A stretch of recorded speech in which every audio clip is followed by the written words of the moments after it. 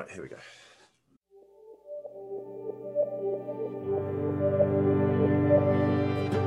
Welcome to Mosaic Community Church of Philadelphia's conversations about our Lenten study on Eddie Glaude Jr.'s book, Begin Again. Over the Lenten season, we met in small groups, affinity groups, and breakout groups to take the next steps in our anti-racism journey as a community. These conversations are from various community members on their experience with the study and how it's changed them or challenged them.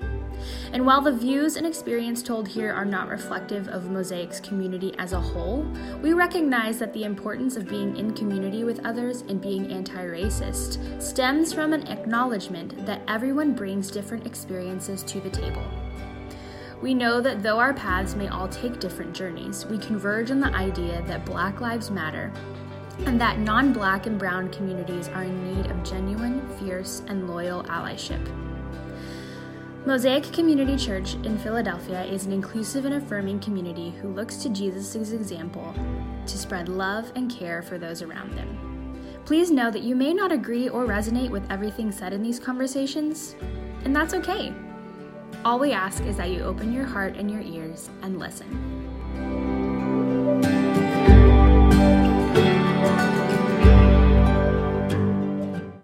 Okay, good morning, everyone. It's good to see you all. My name's Jamie. I'm now a long-time member of Mosaic Community Church, and Angel has asked me to have a few interviews with some of our amazing congregation, and we also have another guest as well from outside our church. And we're going to be talking about a book that Pastor Angel gave the church to read.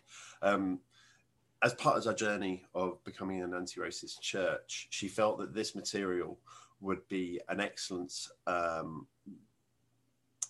use just to sort of bring the church as a whole to one place where we can kind of understand the history of racism, the effects of racism, and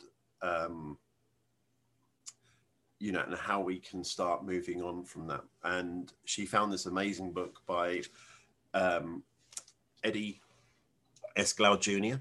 And it's called Begin Again. And it's basically about James Baldwin and his experiences, his writings, and experiences when he was basically on his journey as a writer, as a civil rights, and his later life as well, and just seeing through his eyes what racism and white America was doing to people of color and the Black community. So that's what was going to be happening today. I think I've done a few of these now. I should be having my own theme music. I don't know if Kennedy, you can do that right now. No, I'm kidding. Right. So anyway, without further ado, in fact, I'd like to introduce my first guest. She's actually, I'm going to give her an introduction because we haven't had an official introduction to her. Kennedy is our new Director of Operations and Worship Coordinator. She came on in, I want to say earlier this year when she took over, and has done an incredible job. Now, you probably have recognized her if you haven't come into contact with her from her amazing worship-led services. And, she's got an incredible voice too, which helps, because I don't think you want to hear like voices like mine singing and leading. That's why I'm a DJ. But yeah, she's done a brilliant job in taking over and really sort of bringing the church together over, since we've been virtual, and creating and, newly visualizing what a church service online can be. And it's been so much more engaging and brilliant. So without further ado, I'd like to introduce Kennedy.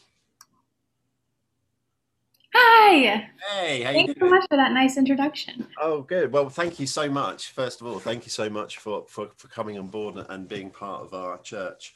And it's probably like shepherding cats at times, but yeah, we really appreciate your service and your dedication to producing amazing services to your worship led leading and also, you know, the incredible job of just overseeing the general running of the church and assisting Pastor Angel. And I know, she constantly tells me that you're an incredible worker, and it's just been a real blessing to have you. So thank you. And I know the church.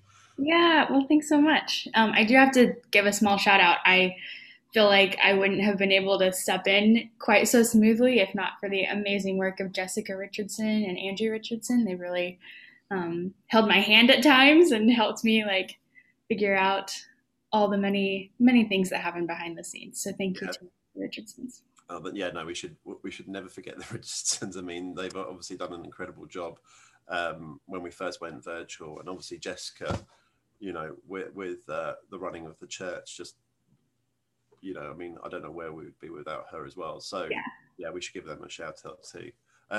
Cool. So really, let's dive into the interview. I think for those that don't know, we should probably just talk about the format of what the book Exploration was. So Pastor Angel obviously gave us this book to read, and as a church as a whole, and then I think we had one discussion as a church as well, didn't we? We had a Zoom meeting. Yeah. Where we kind of discussed it and just how we've personally felt, and then from that we broke into our affinity groups to discuss it on a more personal, deeper, impactful level, how this book, but also just how racism has affected each affinity group personally, and how this book can sort of, I don't want to say realign, but kind of just sort of, obviously we want to be an anti-racist church, but just sort of like reimagine what an anti-racist church can be, but also how being anti-racist, as for me personally, as a white cis male, Right. and so let's take it from there. Yeah. So one of the amazing things Angel did in the very first group meeting when we were all together, I think, was we spent the entire hour and a half. And if you're like me and have lived in the Zoom world for a year plus now, an hour and a half was like, oh my goodness, what are we going to talk about? But that whole first hour and a half was just an introduction to each other, which I think was very important because we've got so many new folks and people who are living outside of Philadelphia who wanted to join. I think you'll get to hear from one soon. And one of the important questions, besides like name, pronouns, what you do, etc., was Angel asked us to all tell our first memory, or the first time we were really cognizant of our race. And I think, for one, that was a really meaningful icebreaker type of question because, one, it kind of let people like me who identify as POC kind of gauge what this situation was going to be like, because honestly, like, you never know walking into things like this. Even the most well-meaning groups can just kind of surprise you in a bad way. But I think it was really good to be able to get that initial story and connect as humans in that way, and find the wavelength that we were all going to ride. One of my dear friends was saying, like, it's so hard and you rarely see organizations doing things like this correctly because a lot of times we approach things like this with the mindset of, well, let's get everybody on the same level and then we can progress into the deep stuff. But the way Pastor Angel kind of just dropped us in the deep end was great. And it's like, catch up, or, it gives a little more grace for some people to have a little more patience, and some people need to hustle a little bit. Totally. I mean, I completely agree. I think like coming to this, it's the key word for me is our experiences, right? So we've all experienced this in very different ways, and our awareness is completely different and going to be, so I mean, I've said this a number of times when I've spoken in church, is that the key thing is listening and just hearing each other, and then it's the work inside us is to do the work or to do the thing. And so therefore it's not a question of catch up. Obviously, it's like you say, we got to hustle and we've got to do the work. So I guess sort of moving from that, can you share with the church how, what you found most helpful or encouraging from the readings, from the group time? Yeah. So I think like the main takeaway from readings and study materials and things was the lie, right? That's, if you read any summary or see any article written about this book, they all talk about the lie, and the lie being kind of this nationalistic sense of America is fundamentally good and innocent. And I think acknowledging that is really great, and something that I've been thinking about as I've been processing and thinking about our times together and everything is that I am now more conscious of the lie, not only on a greater sense, but also how Mosaic may become a microcosm propelling the lie a little bit. Like, we have the potential doing this work now to kind of feel a little bit high and mighty, right? Like, we're fundamentally good and innocent. Look at all these things we're doing. But as like anything, that can go, that's obviously not good. And our efforts aren't necessarily fundamentally good and innocent. Like, we will stumble. We'll disappoint our POC brothers and sisters, and that's one of my main takeaways right now is how moving forward I've got that paradigm shift a little bit. That's cool. Yeah, I think that, I mean, I think as a church as well, it's kind of like that question of like the struggle of, we're in a church and we're doing okay and we're doing all this work, but it's like, I mean, you could almost like parallel it to our struggles with our faith, right? You know what I mean? Like, you're kind of always like, I'm going to church, I'm doing Xing this box, yes, and this box and this box, and you kind of get into this comfort zone, right? Of like, you're doing the work with your faith. Yeah. And as we know, it's the job is never done. Right. And so, you've got it, in order to move forward, you just got to keep working at it. Right. And I think that's where we see a huge crossover between race and class issues happening, is because we, as Americans, are operating under a model of American capitalism and meritocracy. Like, I've got this to-do list, begin again group, check, donate to blah, blah, blah, like all of these things. And it just doesn't work like that. Totally. So I guess then, how were you challenged personally in this? Was there anything that came up that really challenged you and kind of questioned things for you? Yeah. So to be frank, I'm very far from being, I'm very far from having everything processed and particularly well articulated. My particular experience is such that I'm a brown person who was adopted by white folks and essentially grew up white. And so a lot of times I think I have some like internalized trauma from that manifests itself in that when I speak collectively, usually I'm placing myself in a category with white people. Right. And I've been working hard over the past few years. I feel like my real like light bulb moment happened in college, honestly, when I got away from the people who'd known me for 20 years of my life. And I realized that other people don't necessarily see me as white. And if they do, like people who know me forever, or if people do see me as white, it's almost like a, well, you're just one of us type thing. Or like, I don't notice you being brown because blah, blah, blah. And I'm like, well, maybe you should. Is it kind of that, and I hate saying this, is that you did you get that I don't see color from other people? Yeah. Yeah. Yeah, in a like nuanced type of way. But it's like that. Yeah. Right. So it's challenged me that way because I've been trying to balance like the idea that I have benefited greatly from white privilege, and but on the other hand, I've been asked like, oh, are you a foreign exchange student with your white family here? Or like just things like that that would be so terrible. Are so terrible. Yeah. So it's challenged me in those ways, and I'm like, oh my goodness, I have so much work to do myself. Yeah.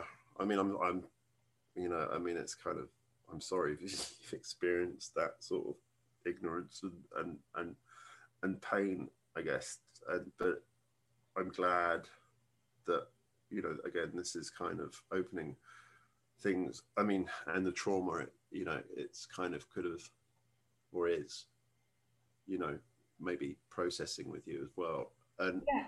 I guess that could this kind of obviously leads into my next question of in terms of like begin again, how does this material, like the stuff that Eddie Glaude Jr. and James Baldwin kind of challenge the American church? Because James Baldwin himself set out to be a preacher, and, right, and obviously his experiences, particularly of the American church, his father was obviously his stepfather was a preacher in a church in Harlem, and he is, and partly because of his sexuality, but also was challenged, by what the American church was and the hypocrisy of it. And so, I guess, how did you interpret that, this from this book, challenge your ideas of your experiences of church, and you can, like you've touched on it before, but with our church, our local church community, how kind of did that impact you? Yeah. So like I mentioned a little bit, I've talked a little before about like the American capitalism mindset and like a meritocracy. And so my hope and vision for how Mosaic moves forward is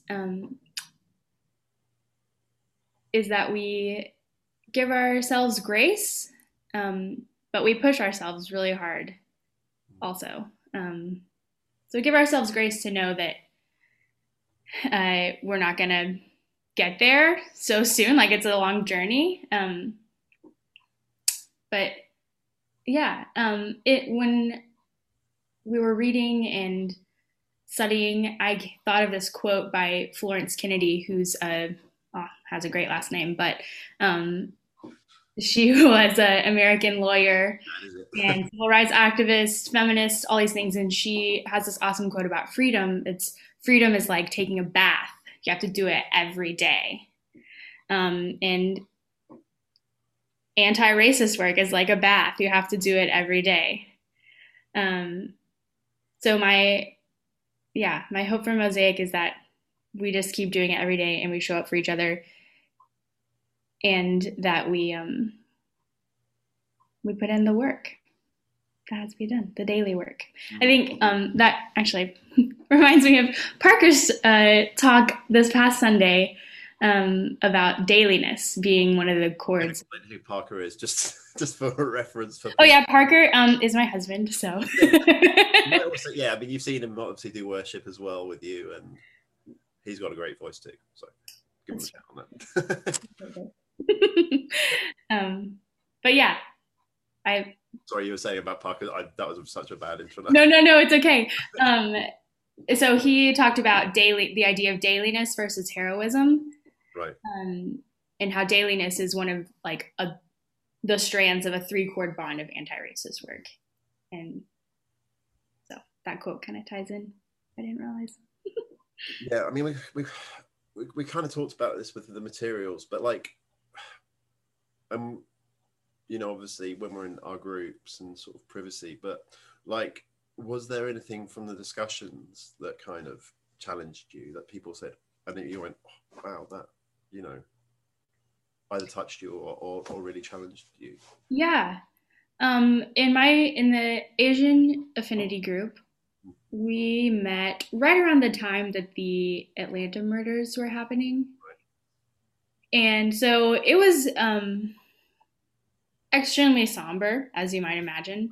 And I really loved hearing the 4 of our experiences juxtaposed, because they're just so different. Sure. And I think it was just like an example of how everybody's experiences are so different. But we talked about,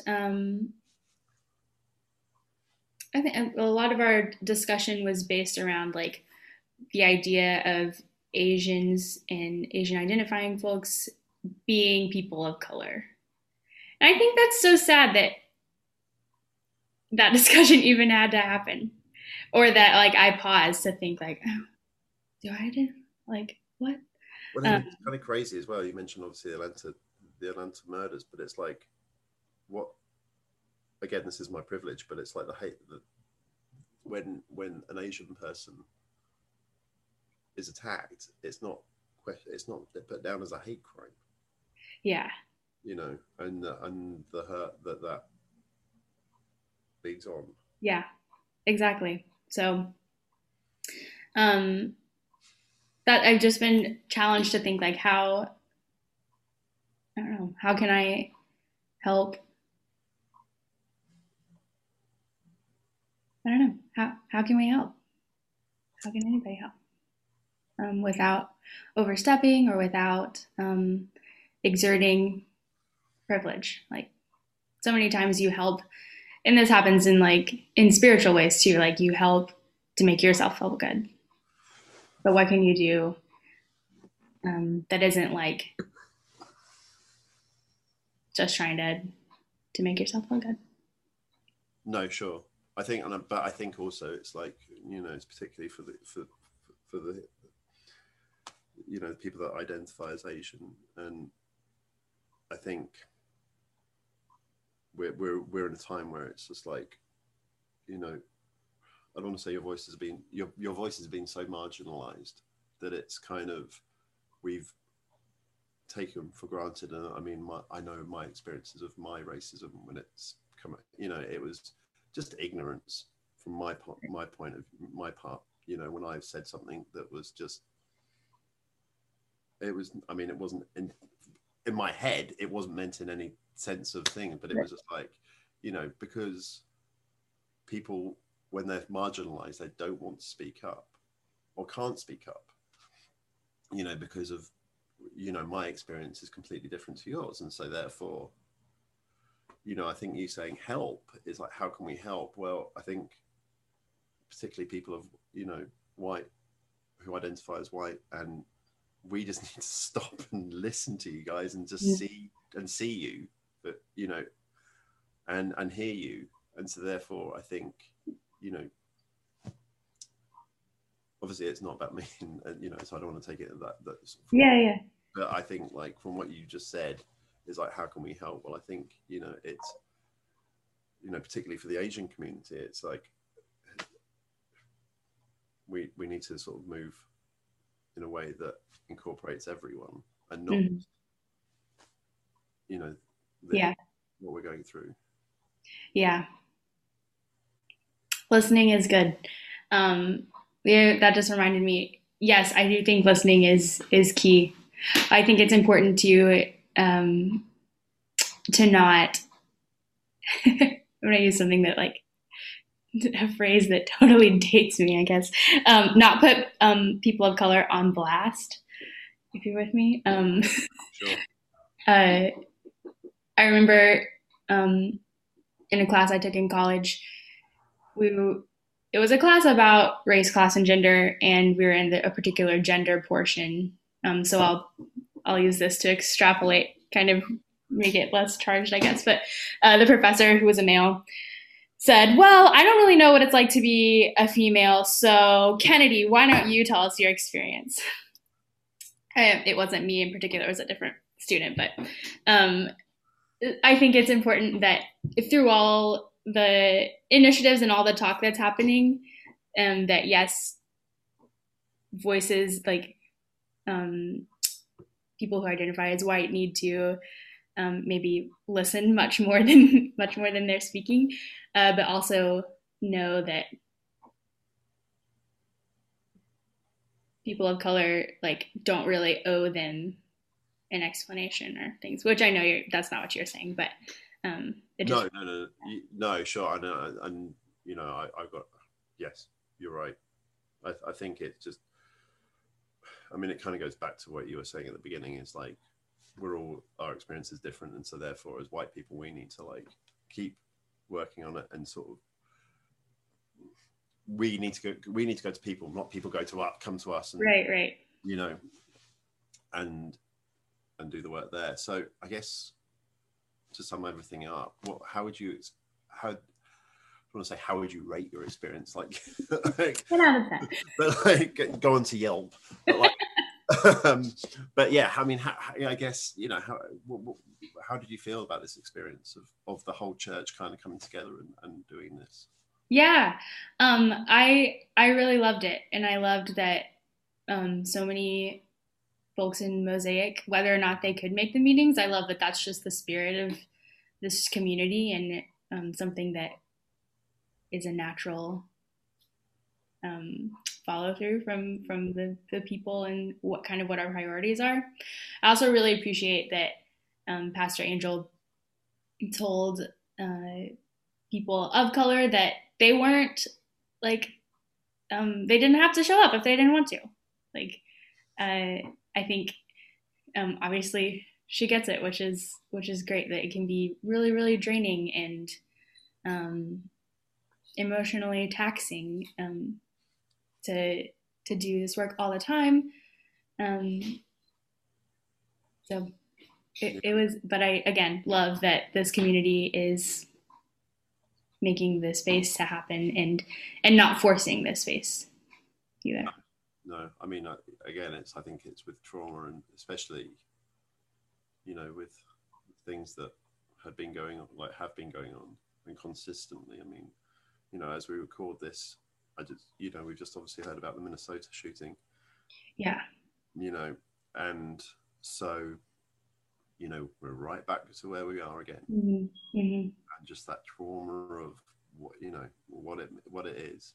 And so, and again, it's like, this is why it's so, I mean, it's just, you can't believe how important this work is.